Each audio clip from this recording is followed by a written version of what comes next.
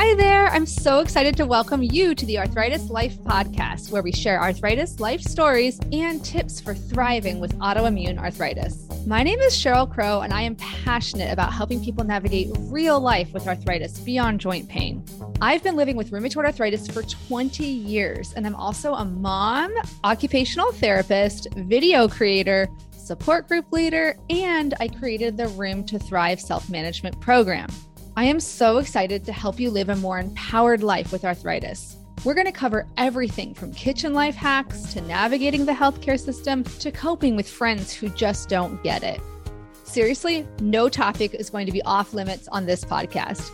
My interviewees and I share our honest stories of how chronic illness affects our lives. This includes discussions about mental health, sex, shame, pregnancy, body image, advocacy, self-acceptance, and so much more. You'll hear stories from all ends of the spectrum, from a person who's living in medicated remission from psoriatic arthritis to somebody living with severe mobility restrictions and severe pain from rheumatoid arthritis. You'll hear how people manage their conditions in different ways, like medications, mindfulness, movement, social support, work accommodations, and so much more. You'll also hear from rheumatology experts who just get it. We'll dive deep into the science behind chronic pain and what's the latest evidence for lifestyle changes that can help you thrive with arthritis, including exercise, sleep, nutrition, stress reduction, and more. This is your chance to sit down and chat with a friend who's been there. Ready to figure out how to manage your arthritis life? Let's get started. I'm so excited today to have a chronic pain researcher and she wears many hats, Afton Hassett with us today. Welcome. Oh, thank you, Cheryl. I'm so excited to be here. Thank you for inviting me to be part of your podcast. Oh, it's so great. And if you could just let the audience know a little bit about yourself, like where you live and what is your relationship to autoimmune illness and chronic pain? Well, I live in Ann Arbor now. I've been here for about 13 years. I'm an associate professor in the Department of Anesthesiology at the University of Michigan, and I'm part of one of the largest pain research teams in the entire world. It's the Chronic Pain and Fatigue Research Center, led by Dan Claw.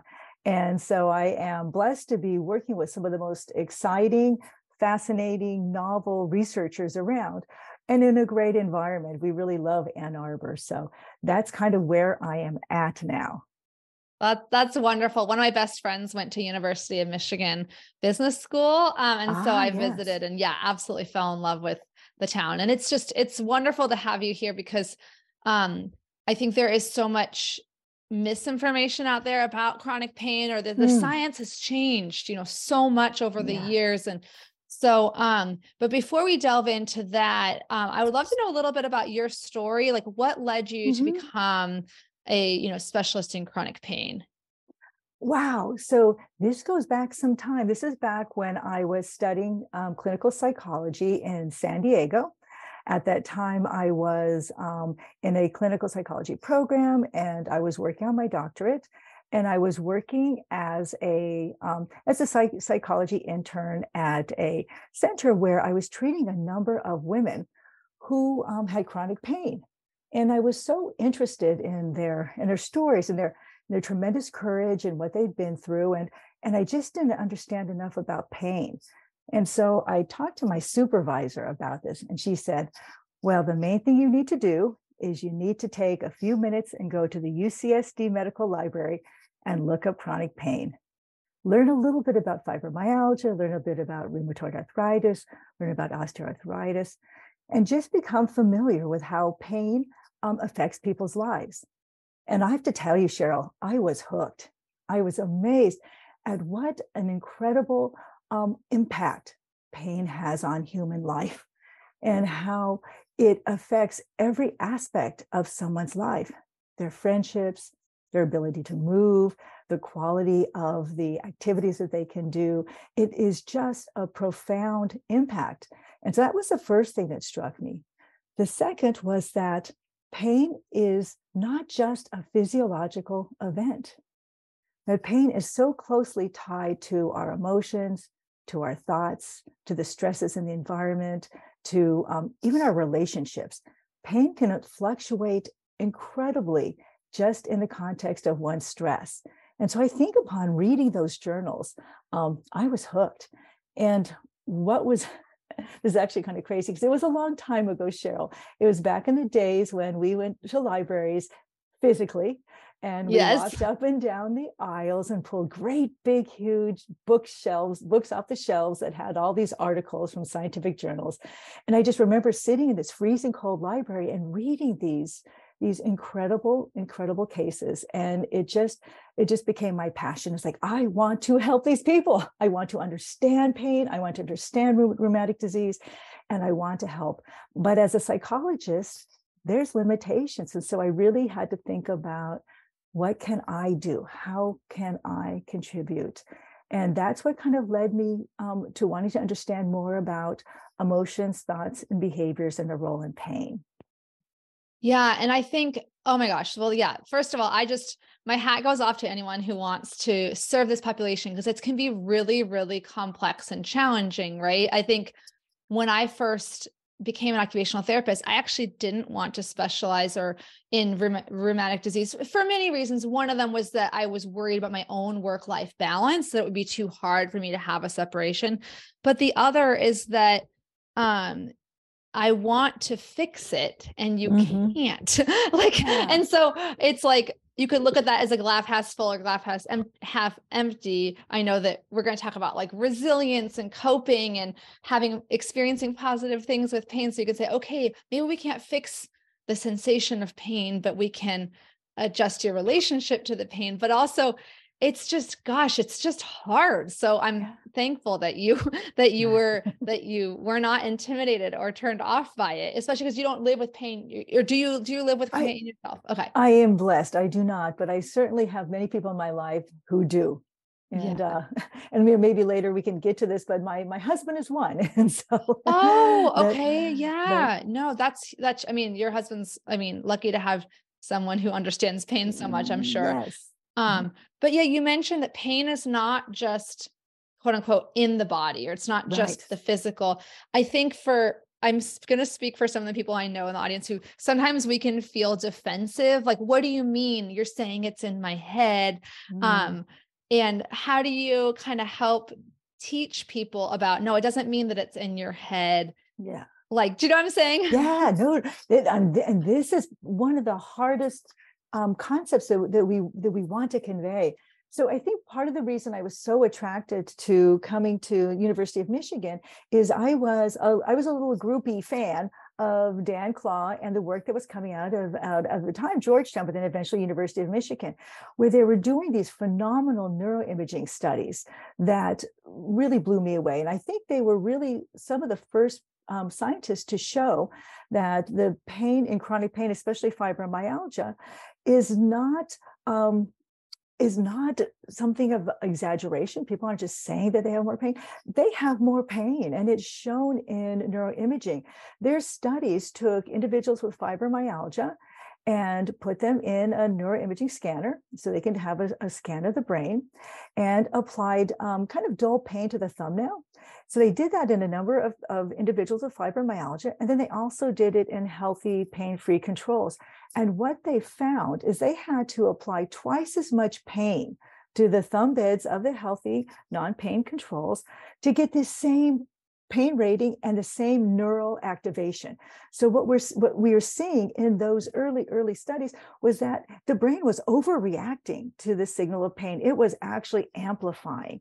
And so these early data said, hey, this is not a case of exaggeration. This is a case of the brain is processing pain in a different way. And that has really been at the core of pain research at the Chronic Pain and Fatigue Research Center, and really across the world now. And over the last 10 years, most research in chronic pain has been looking at this phenomenon of how the brain takes what might be a benign signal, like, something might be slightly painful, and interprets it as being tremendously painful. And what is fascinating is we're also seeing this with other senses. So information that comes in from sight, where light might be detected as incredibly bright and painful, or sense, that a smell might be felt as just incredibly overwhelming. Again, it's like the central nervous system and the brain are now processing or amplifying all of these external signals. So while we have a little sense of the underlying physiology of pain, this also opens the door for how thoughts and emotions might play a role. So Cheryl, you might ask, how does this happen? Yeah. And I know that could be a 5-hour long lecture just on that topic, but yes. But just briefly, we see that the areas of the brain that process pain tend to also process emotions and thoughts. And so we see kind of this co-activation or just shared circuitry in the brain. And that begins to lay the groundwork for biologically how it is that when we feel stress and we're thinking negative thoughts or we're afraid, that pain can feel so much worse. It's all going on in the brain. So it's not in one's head, it's in one's brain.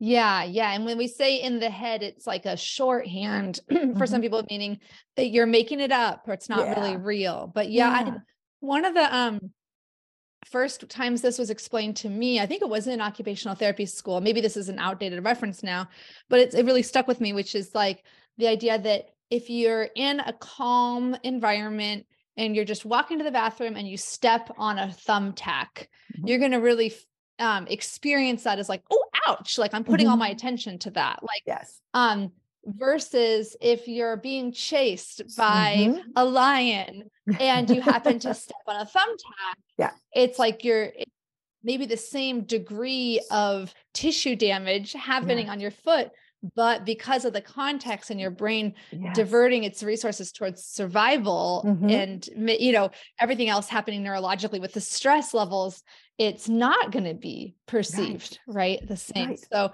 I thought, anyway, do people still teach that example? Oh, it's a great example. Oh, great. And there are many like that. It's just that, what we pay attention to, what we pay attention to is really what we experience. And if we think about all the bits of information that are coming in at our brains right now, I mean, if we sit still and think about the way our clothes feel in our bodies, there might be an itch somewhere, like my nose just itched. There might be some odd little pain. Maybe our shoe is too tight. But generally, all that information is screened out. We're totally not aware of that till we take a moment and get centered and say, oh, my shoe is too tight, or oh, I do have an itch. Pain is very bossy and it yells for our attention. And so we do tend to attend to it more than other things, but also we can choose to some degree not to attend to it. Like you said, when you're running from the lion, all of a sudden pain doesn't matter. Or you think of the athlete in the football game who has, perhaps broken a bone and yet continues to play through. And then at the end of the game goes, oh my God, ouch, I broke my finger. No, it's really fascinating. And so I know that your research has focused on the importance of like positive emotions for people with chronic pain. And I know to the lay person, it might seem like, wait a minute, it's not, how can you add a positive emotion to an experience feels intrinsically negative, which is pain, right? So I'm just curious, how did you come to focus on that? And then what are some of the interesting findings? So, I kind of came at this sideways. So I wasn't always taken by resilience and positive emotions. And I came here because of my dissertation. So like most doctoral students, when I came up with my dissertation topic, I was looking at pain in individuals with fibromyalgia, rheumatoid arthritis, and looking at differences in how pain was experienced and what other factors might impact it. And what I was pretty certain of is that the people who had pain were going to have a lot of negative emotions. I was pretty sure it's going to be a lot of catastrophizing, a lot of pain. And that sure wasn't what I found, neither in the people with rheumatoid arthritis or the people with fibromyalgia. As a matter of fact, about half of both sets of patients really looked healthy. They actually looked healthier than all of us who were doing their psychological analyses. They were just resilient and great, but they still had a ton of pain. And so while it kind of blew up my dissertation a little bit, it did make me think about what is resilience?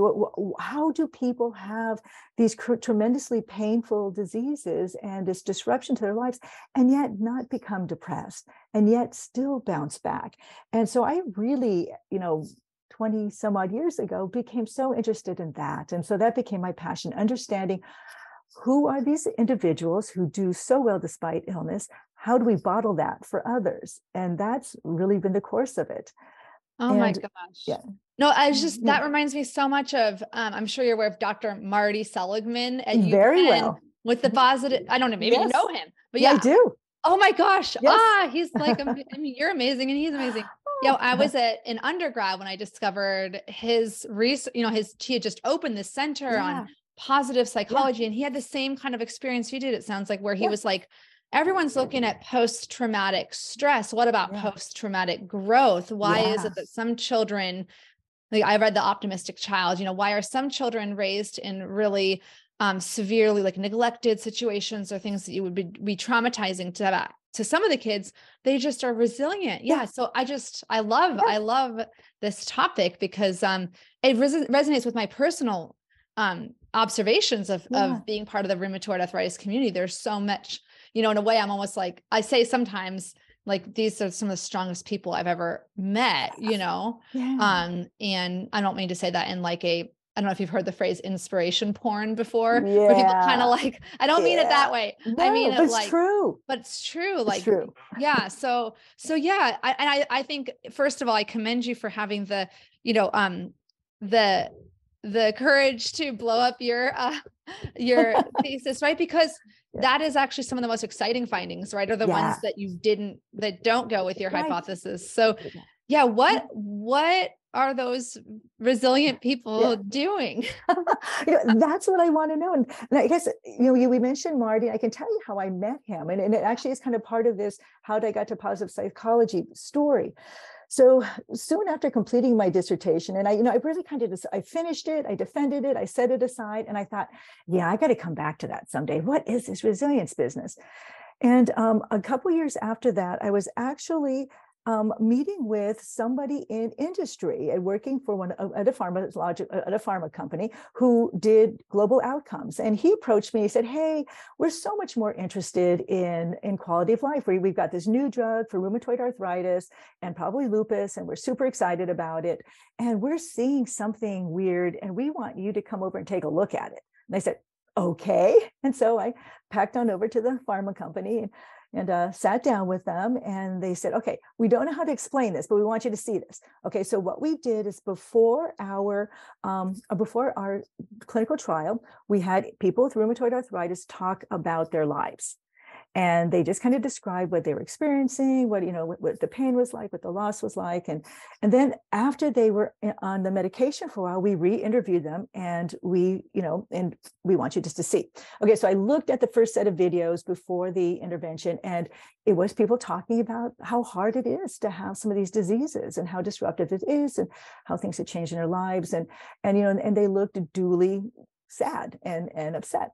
And then soon after the intervention of a very successful compound, a very successful drug, they showed me videos of like people going, "And now I'm picking up my grandchildren, and I'm running errands, and I'm doing this, and look, I can do this with my hand." And they said, "So what do you make of this? And what's going on in these videos?" And I said, "Well, people were not happy, and now they're happy, and I have no idea how to study this."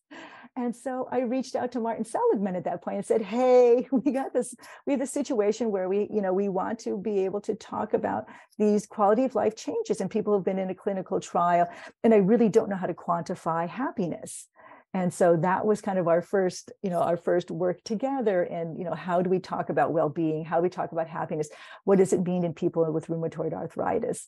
And so, Oh my gosh, I love that. And it really, it resonates with me as an occupational therapist, right? Because we're really talking about participation, right? So the uncontrolled disease by itself poses, right, a barrier to your participation. You can't pick up your grandkids. You can't read a book. You can't, or maybe you can do those things, but it's laborious or painful or energetically taxing. So then you're alleviating this burden, but we have to look at, how do you actually measure that? You're like, we saw 5 times more smiles in the video. Exactly. That reminds me of John Gottman's videos.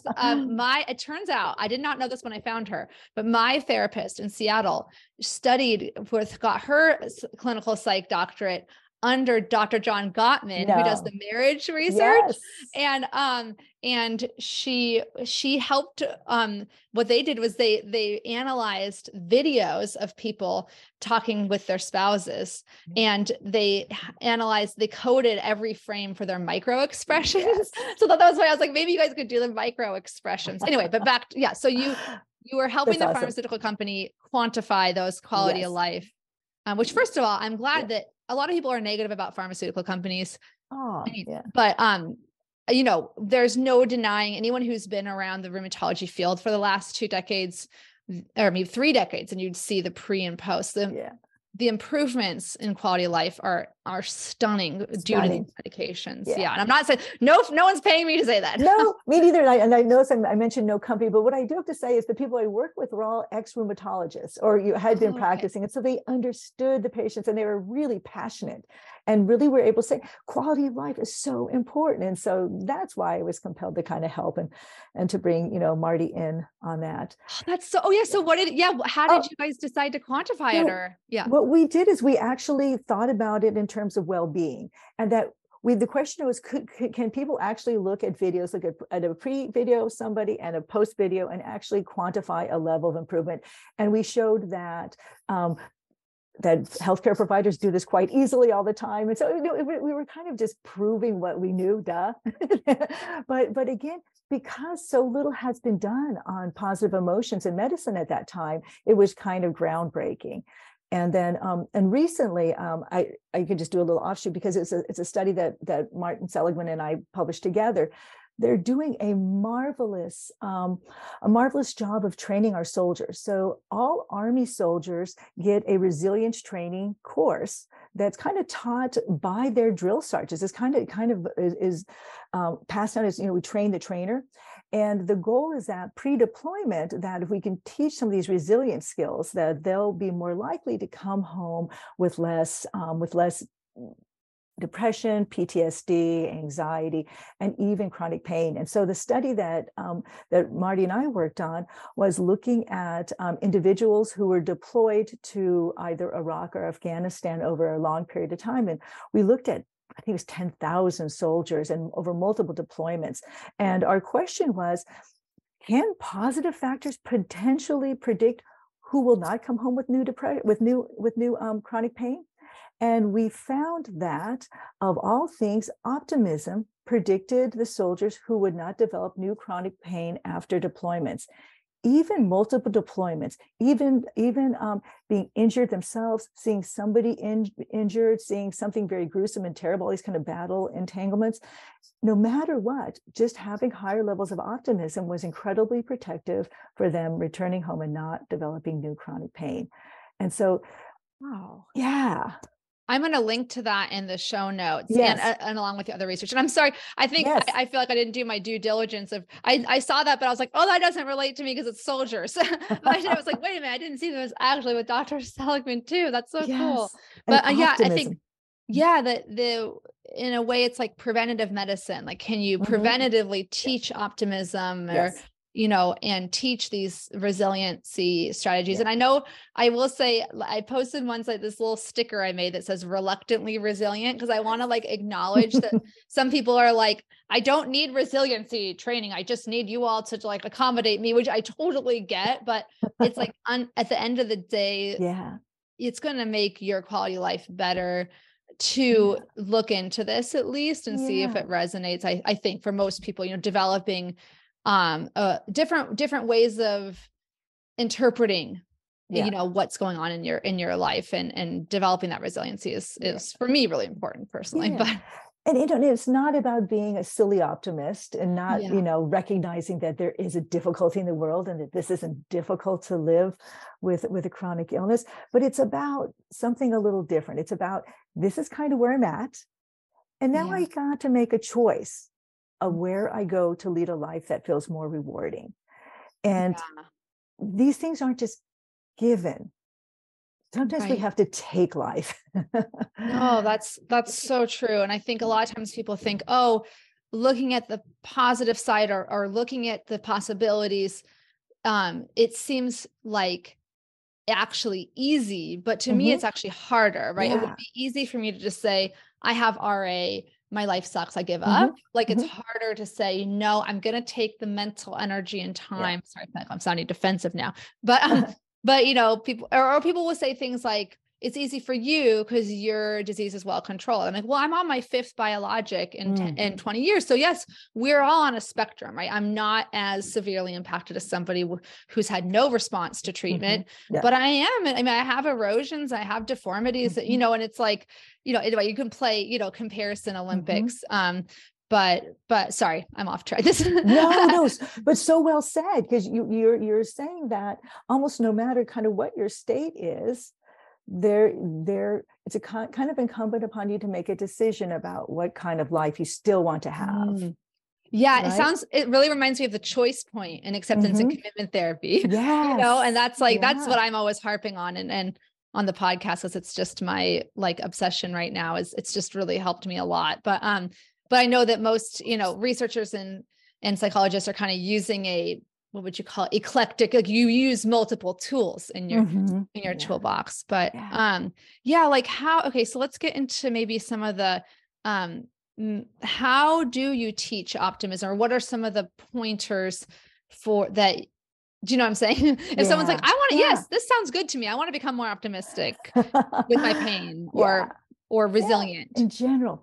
So part of it is kind of recognizing where you are. So some of us are naturally optimistic. I'm ridiculous. So I'm on the ridiculous end of the scale. It can get me in trouble, right? You know, my husband's kind of the opposite. And so we balance each other. Me too. Yeah. Right. Us too. And so you kind of figure that's kind of what your set point is, but we can move a little bit in different directions, right? So I can be a little bit more realistic and think, you know what, stuff does go wrong, and I need to prepare for when things do go sideways, because they do. And I've had enough sideways things happen in my life to know that's true. And just like the pessimist says, you know, but things always don't go bad. You know, sometimes they do go well. I'm always going to prepare for the worst, but you know what? I'm going to hope for the best. That's a shift in pessimism. You start hoping for the best. That's a little different, right? So we all kind of go to where we are, and is there some wiggle room to move more towards the positive? A way that people could tend to become more optimistic is kind of sideways, and that's through gratitude. Yeah. I can see that. Yeah. I mean, there's something so powerful. It's almost impossible to be miserable and grateful at the same time, right? Gratitude tends to shift everything. So if you kind of find yourself at a really, really low, terrible point, to take a moment and say, but you know what? I'm really grateful for my best friend. I'm so grateful for the food that's sitting in front of me. I'm so grateful that, you know, I actually don't feel as bad today as I did yesterday. Or I'm so grateful I just saw the most beautiful sunrise. So, you know, it's taking a moment to say, okay, I'm going to step away from all the bad and just open the door, crack open the door to what might be good. And gratitude's a really nice way to do that. Yeah. I always, when I in my Room to Thrive program, when I kind of introduce gratitude, I always say it's not meant, there's a way that you can take a tool like gratitude or an experience and use it to shame yourself. Like, yeah, look at all that good stuff, so you shouldn't be unhappy. No, it's that kind of like, right, intelligence is like be able to hold two opposite things at the same time, be able to say that there's a lot of things that are difficult in my life right now, and there are things that are good. I can just kind of sit with both, you know, and that can feel hard. It can be hard to allow yourself in a way when you've become so fixated on, you know, your pain is the barrier, you know, and then you have to remove that before you get anything else in your life that's good. Right. Oh, that's so important that you said that. Yes. I you know, so before I did nothing but research, I did clinical practice. And so I worked with individuals with chronic pain, you know, across the rheumatic disease spectrum. And so many of them held the same belief that I will be happy when I no longer have this illness. I no longer have pain. I no longer feel fatigue. And it's like, oh no, that's a tough contingency to hold, because you don't know when that is, when really all you have is today. And so a thing we often focused on is how do you invite just a little bit of happiness and not make this contingency. It's something that humans do. We call it kind of the hedonic treadmill, that we tell ourselves, I will be happy when I X. I'll be happy when I have that job. I'll be happy when I graduate. I'll be happy when I'm married. And then we move that bar constantly so that we can never really, truly be happy, rather than I'm actually kind of happy right now for X, whatever that X is. Yep. One of the questions that is posed in one of the many acceptance and commitment therapy books, I can't remember which one now. Sorry, I want to give them credit. Oh, they're all good. They're all good. But one of them was like, what if somebody could take your pain away, but it meant that you would never see your family again? Yeah. And then you're like, oh, okay. And it's not the way to shame you. So like, so you shouldn't feel bad. No, of course, pain sucks. But actually, like, wait, it's a way of not, maybe it's a reverse psychology, but no, like it's just a shift. It's just shifting your attention to like, oh, okay, it's a new way of thinking about it. Yeah, like I still have these relationships are important to me, and they coexist with pain. Does pain make it harder to fully be present for me? Yeah, it does. If I'm in a lot of pain, then I'm not necessarily able to enjoy those relationships with as much ease as in times when I'm not in pain, but there's still some quality available, right? Quality in that relationship. But yeah. Oh my gosh. I mean, I love your idea of coming at optimism in a sideways fashion, through gratitude. And I think the other thing I was thinking of as you're talking about the hedonic treadmill is I'm really interested in like, social media as like a double-edged sword, right? Just like people are a double-edged sword, right? There's great people and terrible people. But there's so many positive benefits of connecting to other patients on social media, but you also have potentially this algorithm that may be kind of showing you only certain kinds of stories, or maybe, hey, everyone else, it looks like everyone on social media is doing great. Why am I the only one? So, I think it is super important to kind of remember that, to compare yourself in that hedonic treadmill, compare yourself to yourself.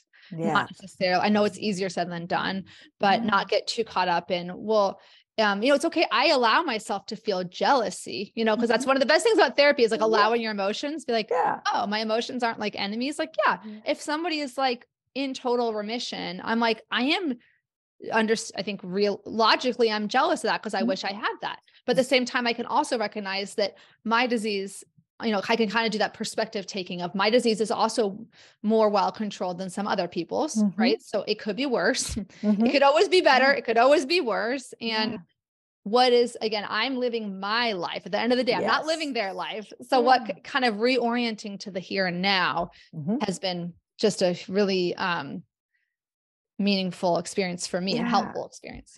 I love it. And it seems like you really kind of connected to the acceptance and commitment therapy kind of the mindfulness and the fact that we are full of emotions. So just because I love positive emotions and inviting those in our life, it doesn't mean that negative emotions aren't valuable too, and interesting and important and worthy of being felt. But often, they just are emotions. And that jealousy that whizzes the story is like, oh, interesting.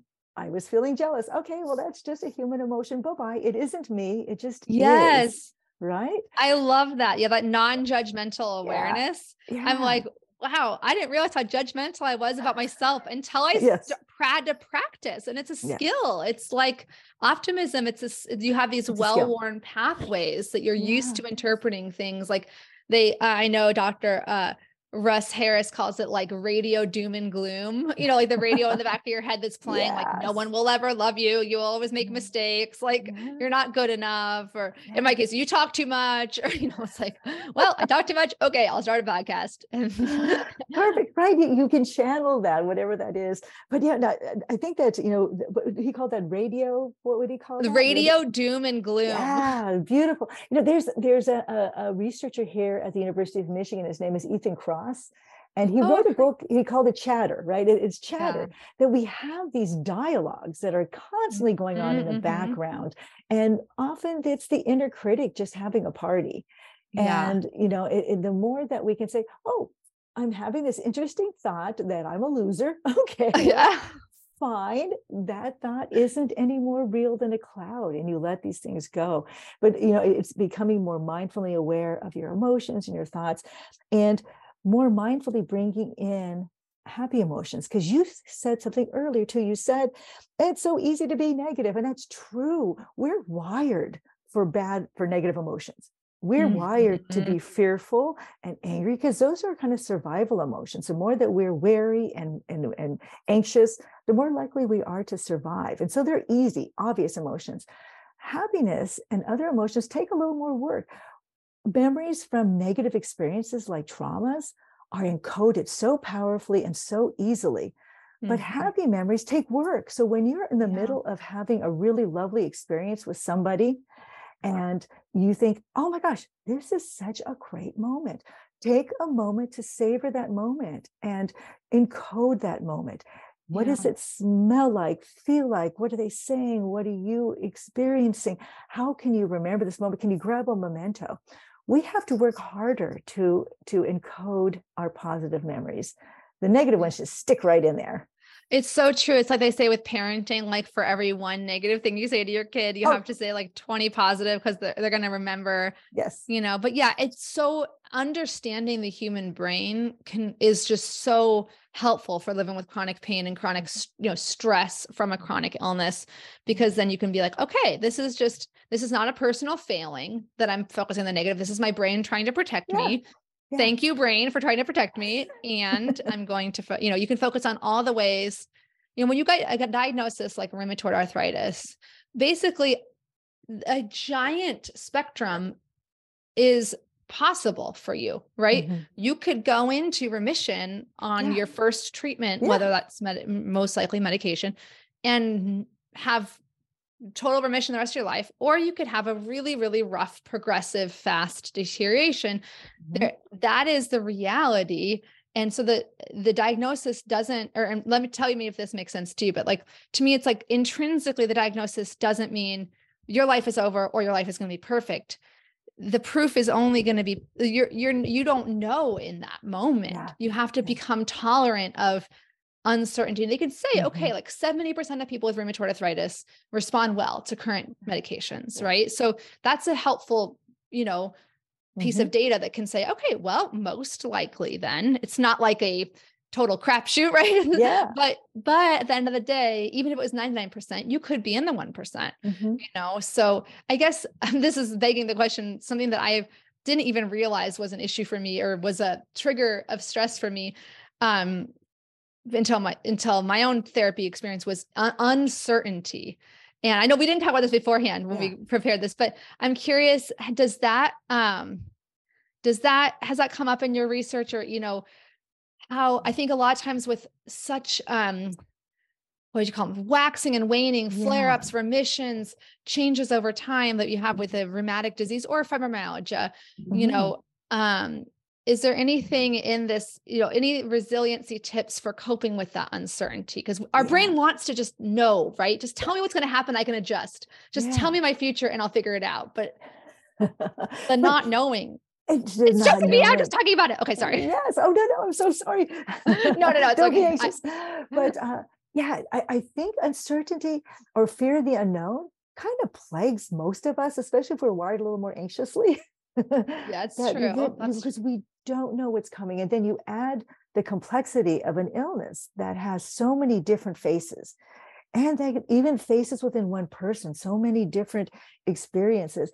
It can be absolutely overwhelming. And so I like kind of mindfulness to kind of quell some of that. When we find ourselves worrying about the future or afraid of the past, usually the best thing we can do is just kind of get in the here and now and just be kind of calming ourselves, which is being, where am I right now? What am I feeling right now? What do I have control of right now? And just kind of recentering, right? Because no matter what we envision for the future, we're probably so wrong. Whether it's really great or really bad, it just might be really great in a different way, or maybe not as good in a different way, right? But we're terrible at prognosticating where we are and what we're doing. I have tried to remind myself of that. Like, think about your list of worries on March 1st, 2020, you know, those worries having that list of worries didn't protect you from what ended up. That was the thing I kept telling my therapist, no. I'm good at worrying. It's great. It's helpful because I make a plan and I plan A, plan B, plan C. Yeah. If this goes wrong, then that. Mm-hmm. They're like, how's that been working for you? You're here. So something's not working. No. but Cheryl, I love that you hit on something that's so important, is that if you are to write these things down, I love people to journal. I think journaling is so helpful. And then you do go back 2 months and say, oh man, I was so far off base. What a waste of time to worry about those things. A whole other set of things happened that I could never prepare for, but here I am and I'm dealing with it. Yes. So yeah. Survival kind of motivate the fact that you survived, like you've survived 100% of your worst days. It's amazing. It's amazing what we do. And so the thought is that, okay, so if I'm not going to spend all this time worrying, what instead can I do? Mm-hmm. And so how do you put that? And that's still energy, needs to go somewhere. Why not put it towards something that's going to make your life feel better and richer? Why not text a friend out of the blue? Mm-hmm. Why not, call somebody you haven't spoken to in a while? Why not do some silly act of kindness? Why not do something kind for yourself, like take a bubble bath? There's so many better things we can do with our energy that we put towards worrying.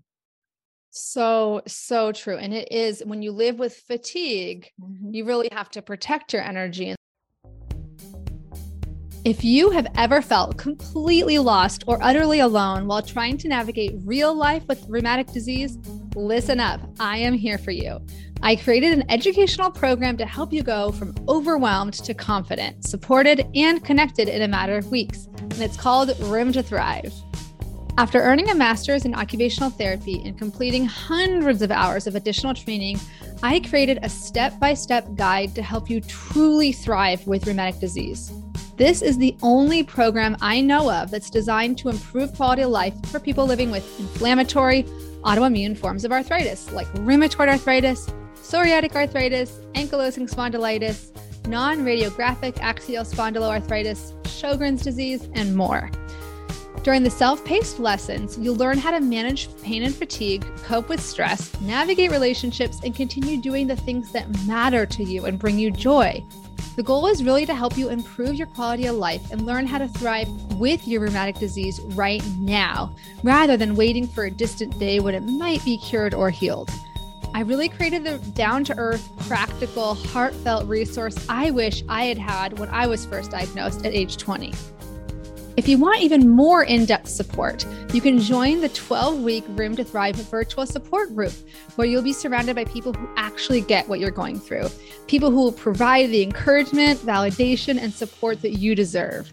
Each group is expertly moderated, so you don't have to worry about the kind of misinformation that spreads like wildfire in the free-for-all social media groups. If you're on the fence, don't just take my word for it. Here's what Katie had to say in March 2023. I was lost and overwhelmed with my RA diagnosis. It felt overwhelming to know what to read, what to do, how to spend my energy trying to research on the internet. Room to Thrive did that for me. It's been like getting a crash course in my diagnosis along with a community who gets it. To see all the details, including the dates for the next support groups, go to the link in the show notes or bit.ly/Thrive Room with a capital T and capital R. You can also just email me anytime at info@myarthritislife.net. And don't delay if you're interested, because each group is capped at 16 people or less in order to make a small, intimate group atmosphere. Thanks so much for your time, and I can't wait to get started with the next groups. And I can't wait for those of you who are interested in the self-paced option to go ahead and join that at any time. Bye-bye for now. That was the last thing I wanted to ask about before we talk about your book, which I'm really, really excited about, coming out later this year. But I'm intrigued that the center that you work at, or that you do research at, is for both chronic pain and fatigue, because fatigue is like the forgotten symptom of rheumatoid arthritis, particularly, in rheumatic disease, right? They're like, okay, how's your pain? Okay, well, my pain might be at a 3, but my fatigue is at a 6, and that's affecting my quality of life, right? Yeah. So what are, first of all, what are some of, I guess, the relationships between fatigue and pain that you've discovered, and any exciting late breaking tips on fatigue would be exciting to know about.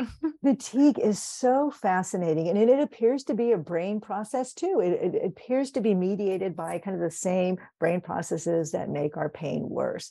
There's actually a series of symptoms that kind of hang together, and it's pain, fatigue, kind of emotions like negative emotions, like poor mood, poor sleep, and energy, right? So these all kind of clump together. And what's so fascinating about them, we call them the space symptoms. So space, the final frontier. So space, so S is sleep. I just got that it was an acronym. Yeah. A is for affect, C is for cognition, how we think, and E is for energy or lack thereof. And these symptoms clump together in really predictable ways. Like, for example, when people have an infectious disease and your immune system gets all activated, well, how do you feel? You usually got pain. You're usually sleeping or not sleeping well. Your mood usually stinks. You can't think, and you have zero energy, right? So these symptoms all kind of clump together, and they seem to be biologically related, right? So the cool thing is that fatigue is hard to address. So is pain. But the secret sauce sometimes is attacking these symptoms sideways. So if you can improve sleep, so if you're not a great sleeper and you figure out how to get yourself sleeping better, it's amazing how your fatigue and your pain both can be improved, right?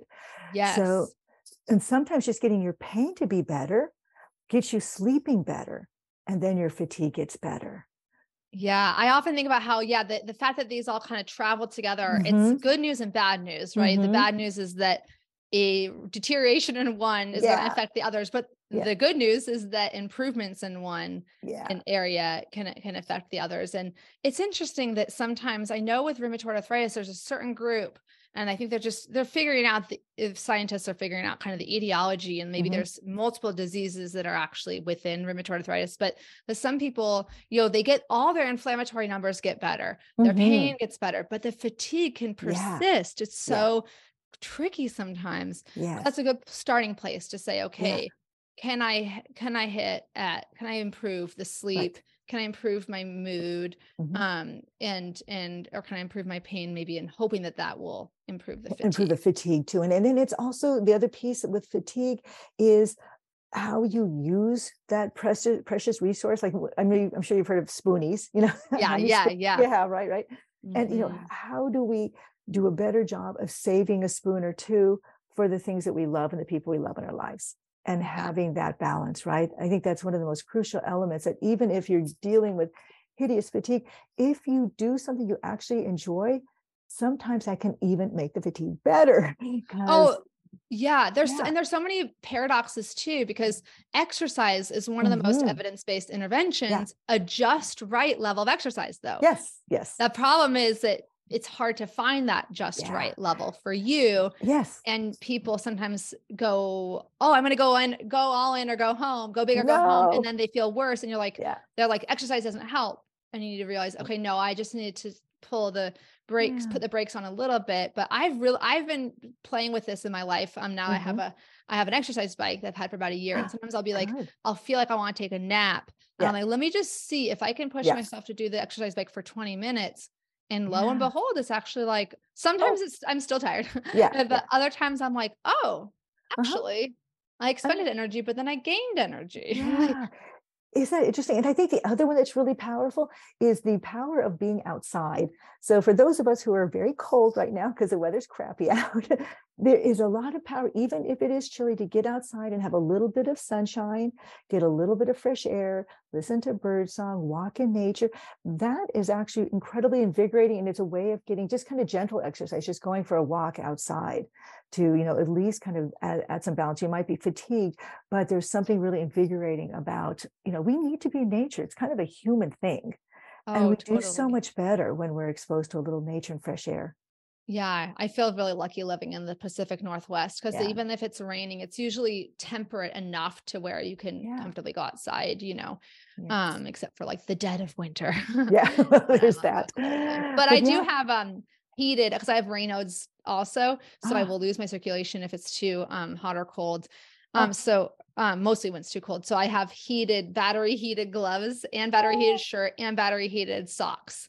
And I can go out in the cold with those things on. Love it. And you're going out and you probably feel better when you get back. At least I hope you would feel better. Yes, I do. Yeah. Yeah, I do. Unless I've overdone it. I think Yeah. being too cold or being too hot is a fatigue trigger I've noticed for myself.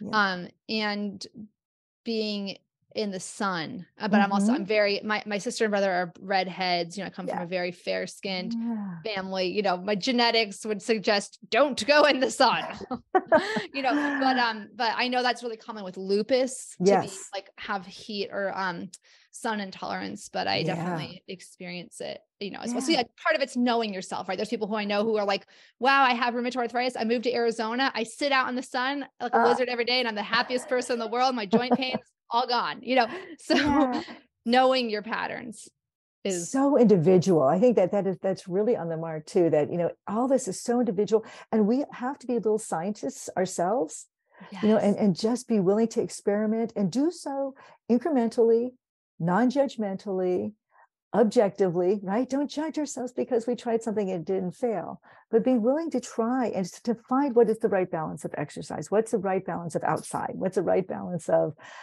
doing things with friends versus time alone versus self-care versus work, and finding balance is critical. And you'll have different seasons of your life too. For me, before I had a child, it was different, right? I was younger and I had different levels of energy. And after having a baby, not to scare anyone, I always say not to scare anyone because everyone's different, but I did experience, postpartum flare up like many people do. I had a great, super easy pregnancy. I was teaching swing dance lessons through like 7 months pregnant, Wow. just a little like, look at me, I got the perfect little bit. It's funny because I always say that, but then I'm like, okay, I had gestational diabetes, but it was like a really mild case that was like very much like able to be addressed through like some diet and exercise interventions, fortunately. But then the postpartum, I feel like, who knows whether my condition, what trajectory it would have taken if I hadn't had a baby, but definitely it's gotten, harder to control my underlying disease since having a child. Totally worth it. 100%. But point being, there was times, I think a lot of times when I was, previously, I would think I had this mentality of, okay, just figure it out. Just figure it out. Like figure out the system, figure out the solution, and then you just do it. Versus now I have a much more better understanding that like, you may figure it, everything is temporary, like kind of Buddhist, like everything's temporary. Yeah.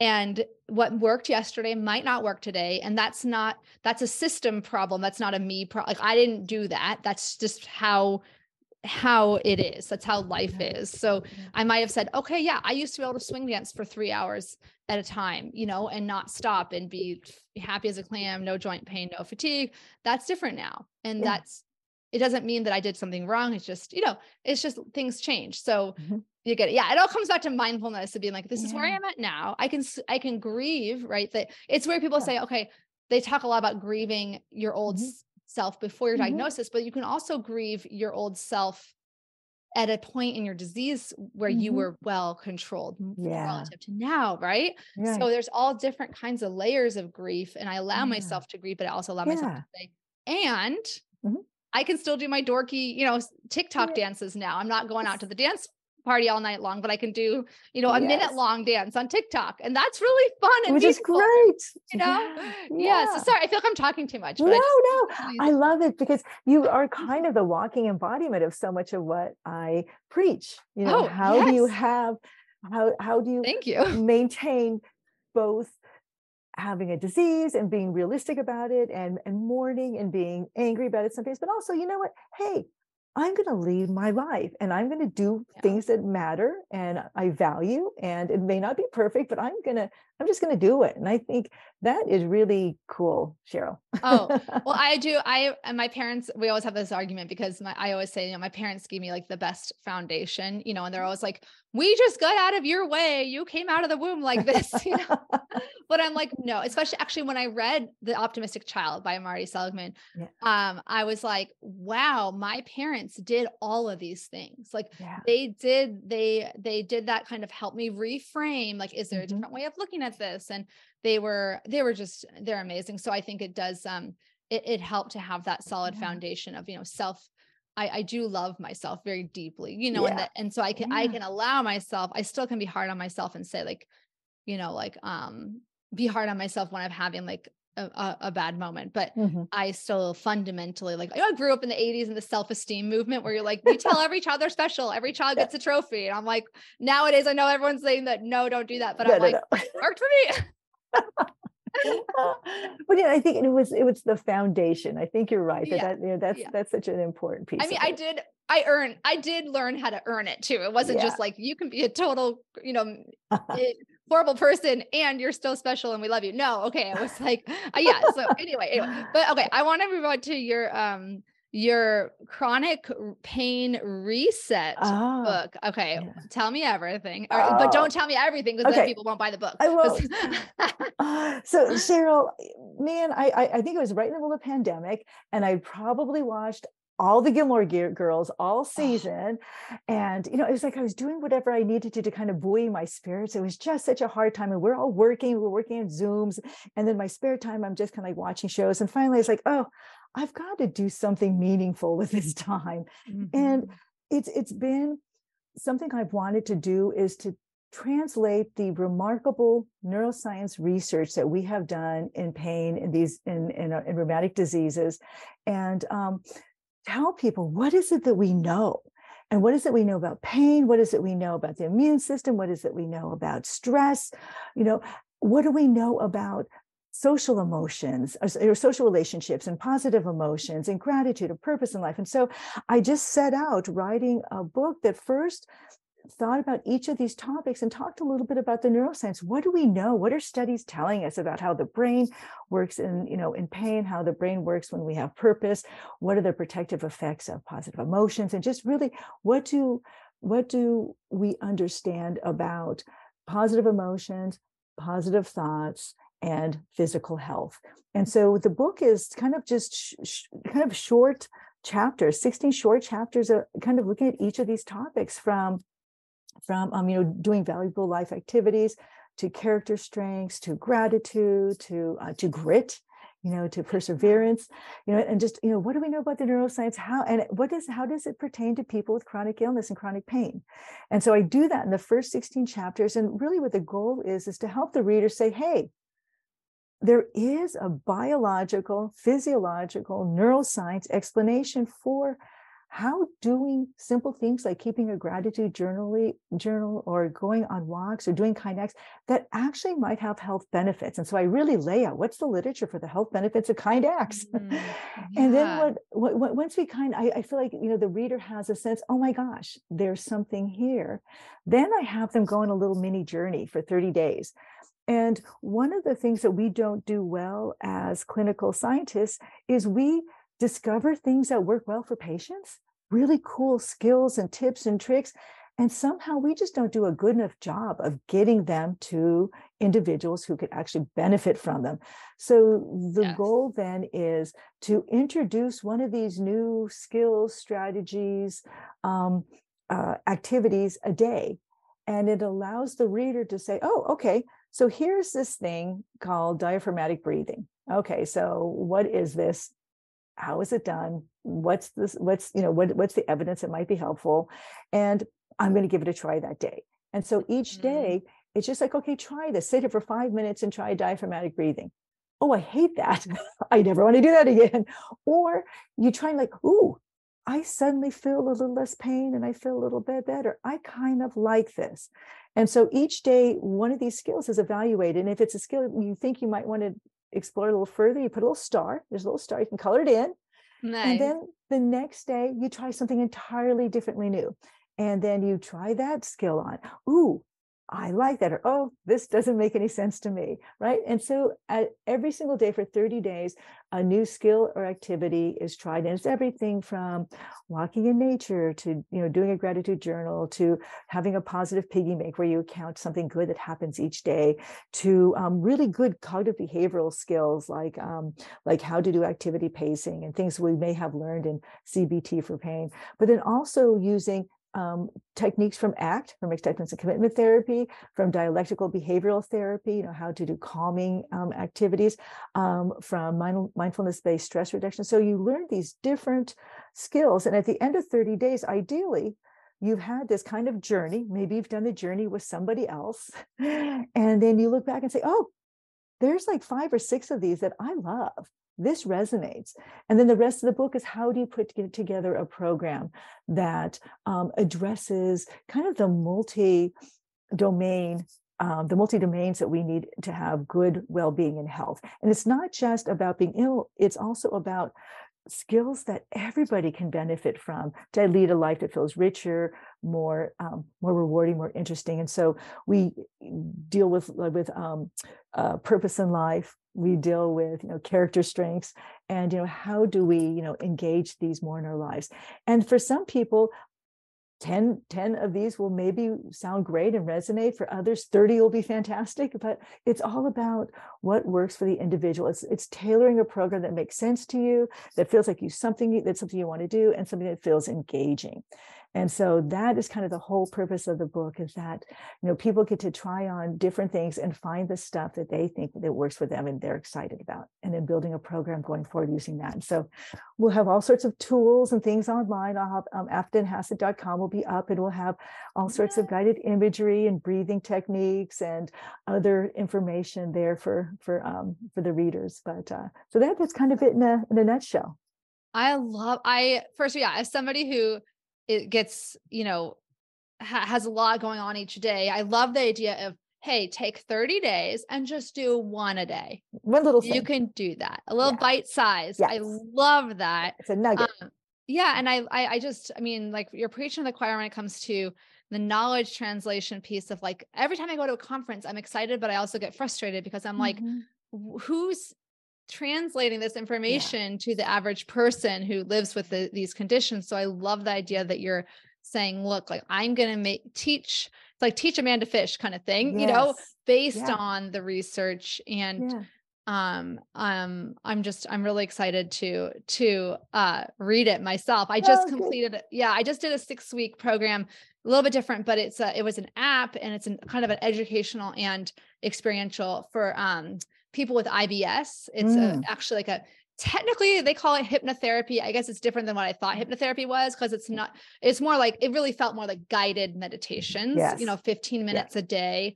And along with, but you would actually imagine, it was really fascinating. And I was a little skeptical at first, but I was like, again, I mean, what do I have to lose? A little bit of time and money if it doesn't work. But that's why I think it's always good to do these things where you're like, I'm going to try it, right? I'm not going to decide I don't like it before trying it.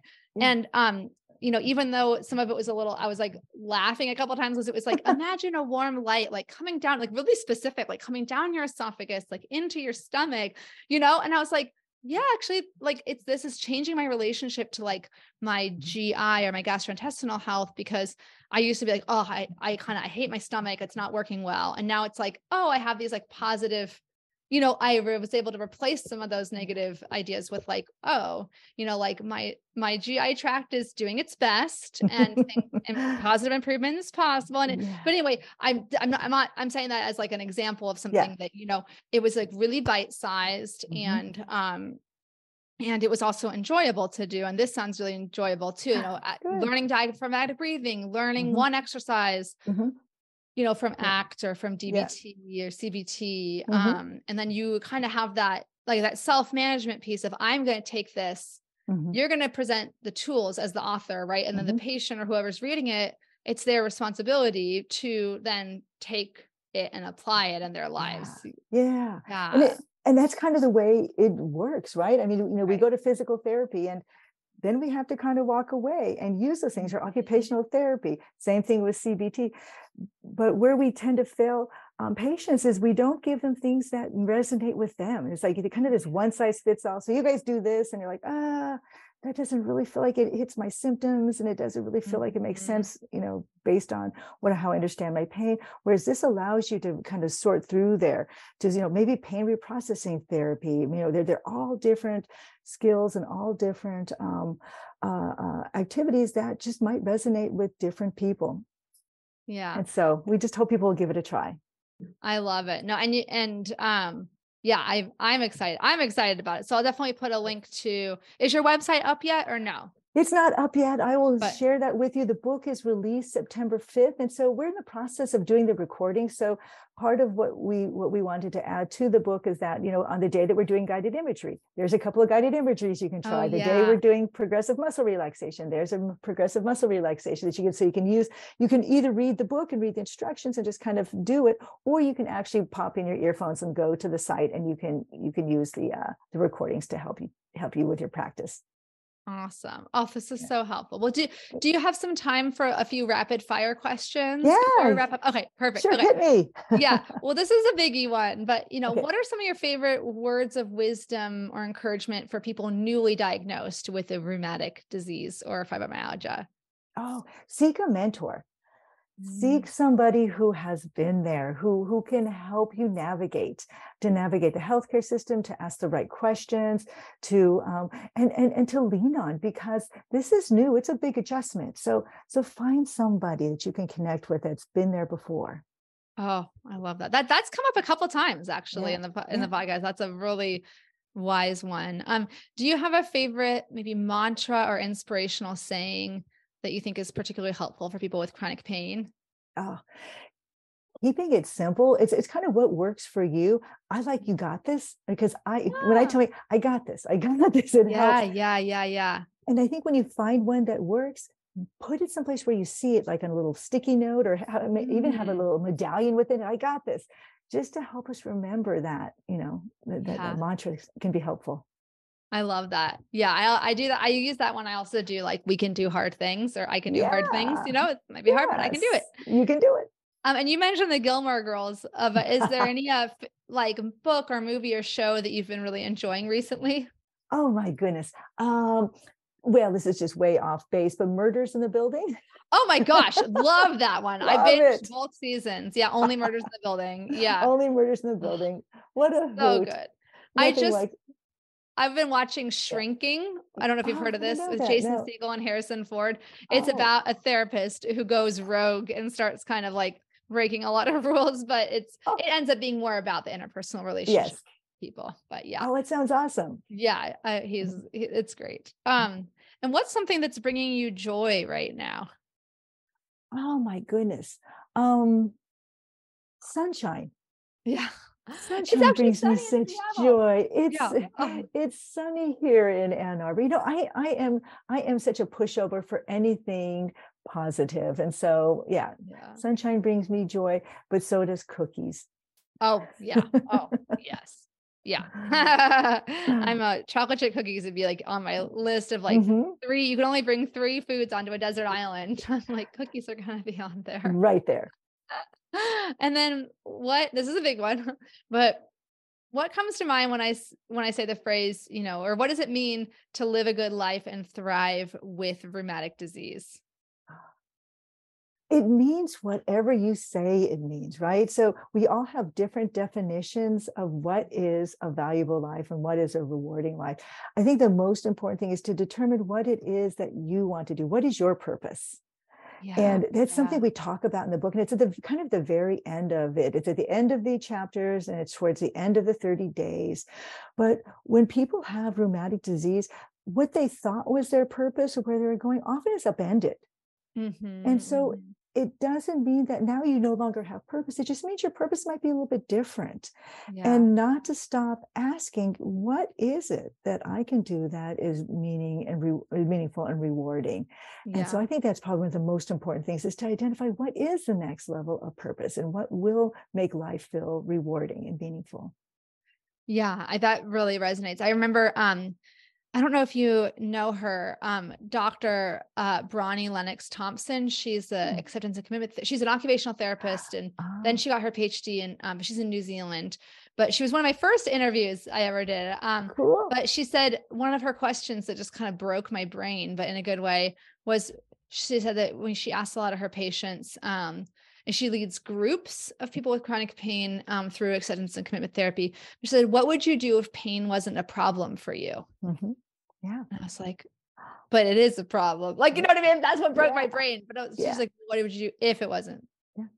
Because if you've been living in pain, and it's so, like you mentioned earlier, our brains are wired to pay attention to pain, and it's a problem. We want to solve it, but it's a different way of approaching it. Like, what if pain isn't actually the only barrier, and you could, it's like, so good. It's so good. It's so good. Yeah. It's so because good. your purpose in life when you live with pain sometimes becomes alleviating pain. Oh, that's my purpose.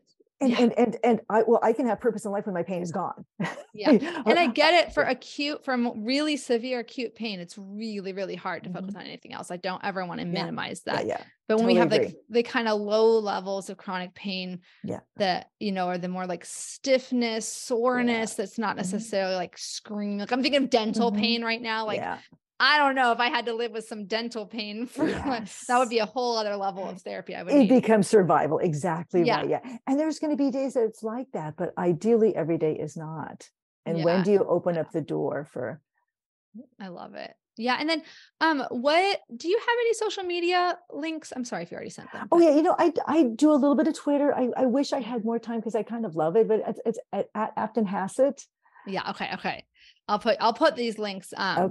In the show notes, but it's good. Sometimes people are listening and they have their phone and they're like, oh, I want to just look her up right now. Oh, nice. So I'll put that link in the show notes, but thank you so much for taking the time. I know, you're a very busy researcher, very prolific researcher.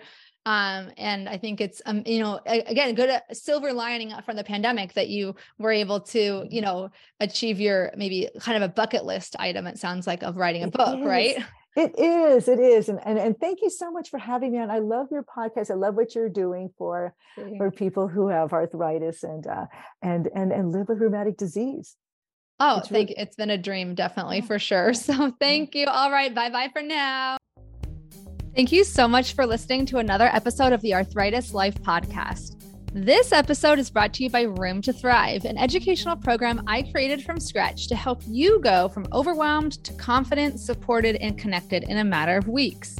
You can go through the pre-recorded course on your own, or you can take the course along with a support group.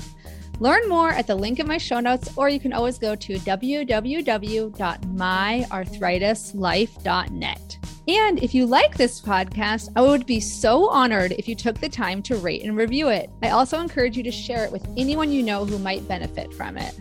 I also wanted to remind you that you can find full transcripts, videos, and detailed show notes with hyperlinks for each episode on my website, www.myarthritislife.net.